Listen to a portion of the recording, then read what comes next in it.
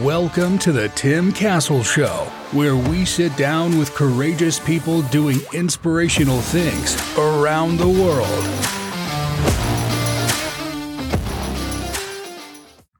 Here we go. We'll record a podcast on the go, on vacation, on holiday, on Christmas. We're away. We're in the UK. We're visiting family. But I needed to get on here and talk about a story that I saw, which I just think is phenomenal. And it really displays the art of earning trust through storytelling, through empathy. And it's when you tell a story that's hard for other humans to tell themselves, they can resonate with that because you earn trust by being vocally self-critical, by being vulnerable in that sense. Because people can feel, well, hang on, you're telling a story that I would find challenging to tell, but you're out there showing me the lessons from it. And what I want to show you is big failures, how to overcome them, and how a guy called Shane Parrish did that while showing you how to hook your audience in. And it's a masterclass in vulnerability, trust, and empathy. So I was browsing Twitter one evening last week, and I saw the most remarkable thread from Shane Parrish. It displays everything I just outlined. So here's the thread. Let me just go through it. This morning at breakfast, my two kids asked me if I had any big failures this year. And that got me thinking on social media. You only see the wins, not the failures. So let me tell you about one of my biggest flops this year. It wasn't the only one, but it was a big one. I was supposed to be a guest on the Stephen Bartlett show. I went to New York, I showed up, and I bombed the interview. It was bad, really bad. It was even worse because I admire Stephen so much. I remember walking away, asking for a copy of the audio because I thought it was bad. They decided it wasn't good enough to air. It was that bad. I beat myself up. I might be okay at giving an interview, but I sucked at being interviewed. I was a terrible guest. I beat myself up the whole flight home. That little voice in my head wasn't very kind. I needed to fix this, and fast. While this was the first interview, I had over 40 interviews coming up in the next 2 months. Two things helped me. One, I have a 24-hour rule that I got from Bill Belichick. I can beat myself up or I can feel good about myself for 24 hours. Then I move on. I'm just going to jump in here. That's a really clever rule, right? It's just saying you can feel the emotion, whether it's celebration or sadness, for 24 hours, then you move on. You put it down to lessons, experience, or wins, and you put it in the memory bank and move on. Number two, since I wasn't beating myself up anymore, it was a lot easier to look back at what happened, which was about the worst thing that could have happened in the situation, and focus on things that I could do to make sure the next interview was better than that one. I wasn't looking for perfection, just progress. I cleared my calendar for 3 days. I went over the most compelling advice I give in private, the stuff that sticks with people that helps them, stuff that, like positioning over predicting. I went over stories of my kids that protect their privacy but also show you that I put clear thinking into action at home. This became the basis for the Parents Guide. I went over stories at work. I went over stories with friends whilst respecting their privacy. I rehearsed these stories. I want to make the ideas sticky. I changed some of the language. I recorded myself over and over, answering common questions. I listened to the words, the pitch, how much energy I had in my response. This is the work that no one sees. This is the work that I should have done before I went on the Diary of a CEO and embarrassed myself. By the time my next interview came around with Tim Ferriss, I was ready. I'm still not as good as I want to be, but I am better than I was, and that is progress. We all have setbacks. How we respond makes all the difference. The worst way to respond is to let a temporary setback be a permanent one. Instead of focusing on the big failure, as my kids call it, focus on the things within your control that you can do to improve the outcome, even by a little. End of thread.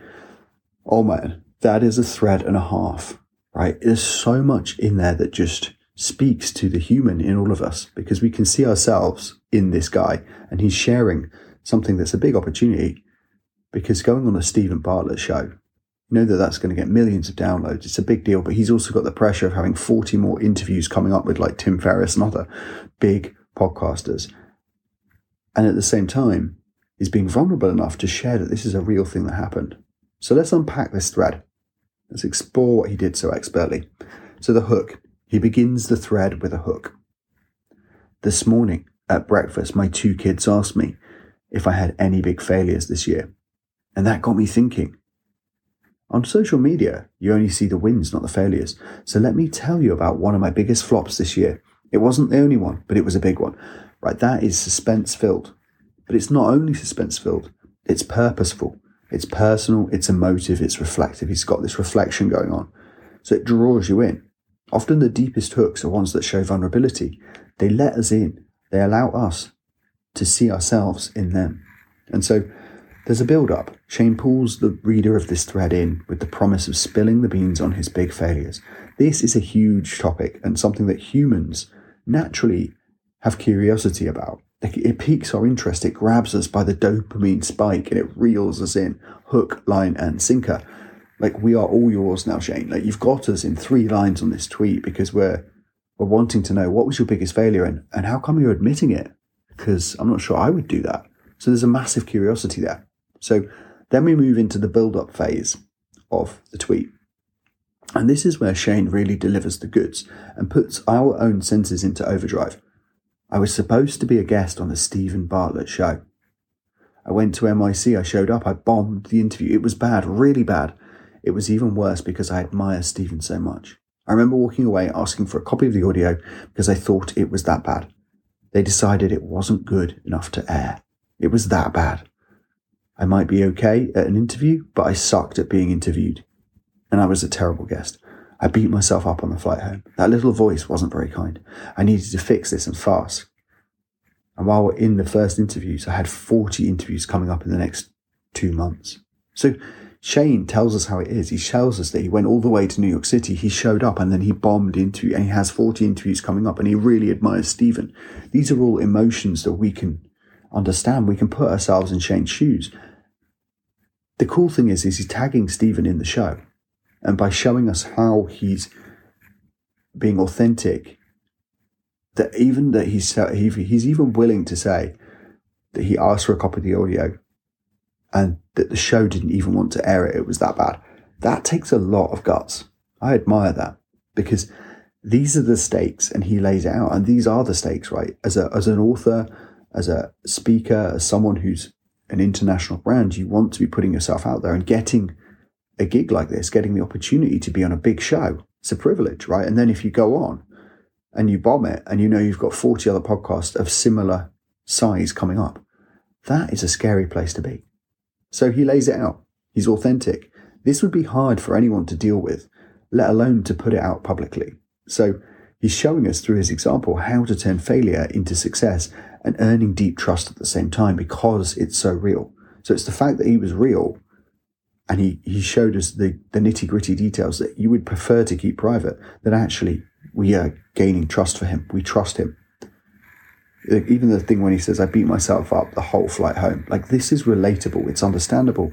We feel his pain because we understand the stakes, the motivation, the pressure of having this opportunity and then blowing it. So we feel for him. And as a result of his honesty, trust is earned. One of the comments, and the comments were really interesting in this post, one of the comments states that telling this story is hard for 99% of humans. You earn trust by vocally being self-critical. Story is the means to the end. So I think the lesson here is that you can help others by sharing your experiences. And when you get real, you earn trust. So you can be the light. Someone is in the darkness right now, and you can go to them, share your story through the power of story by being vulnerable, and therefore you are the light. You are helping them. So what happens next, though, is absolute gold. Stephen Bartlett responds to the thread. He gives us an example of earning trust through empathy. So something I'm really big on in negotiation is empathy.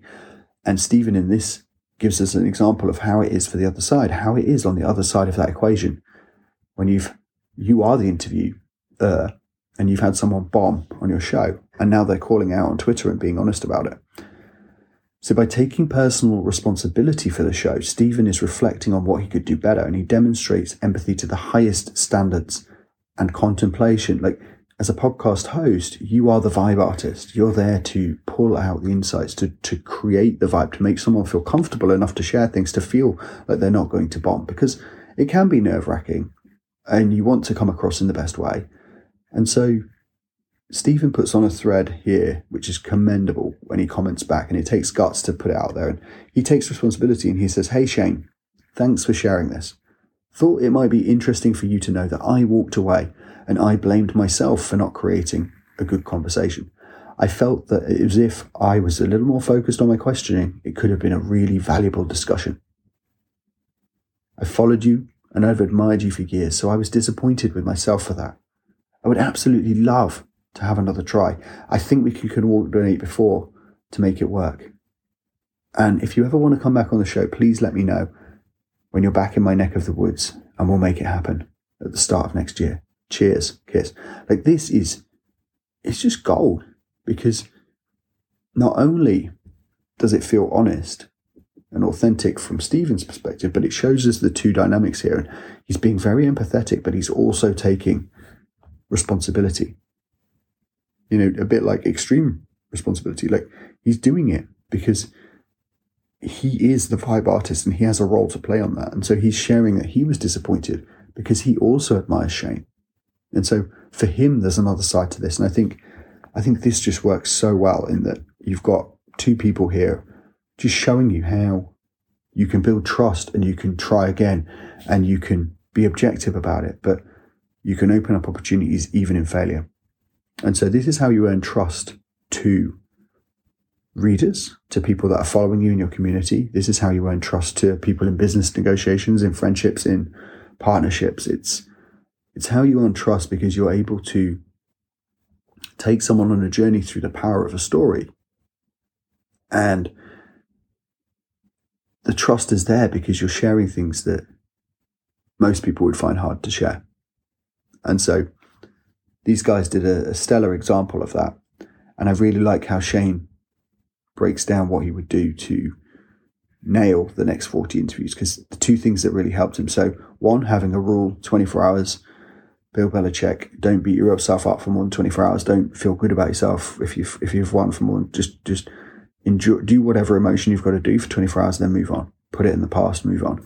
And then focus on what you can do to change it. So clear your calendar, go over the advice, like really prepare. This is the work, as he says, this is the work that people don't see. It's the rehearsing of stories. It's making the ideas more pungent, more sticky, more relatable, more filled with depth. And I think this is where he really goes over his stories and he actually thinks about what is the message I'm going to share here, and how can I present this in the best way so that I can answer these common questions.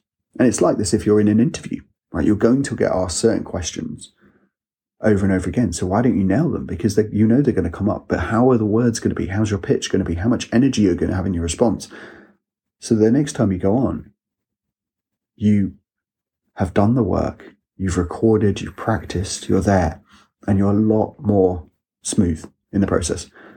So I wanted to jump on and talk this through because I just thought that was an absolutely exceptional exchange by both of these men. Thank you for listening. Please leave a comment and a review as this helps the show to grow. Hit subscribe and be sure to tune in next time for another life-changing episode. If you're looking to grow, develop, and become your best self, check out timjscastle.com for powerful online resources, the School of Success, and skills that will take your career and life to the next level. Until next time, believe it is possible.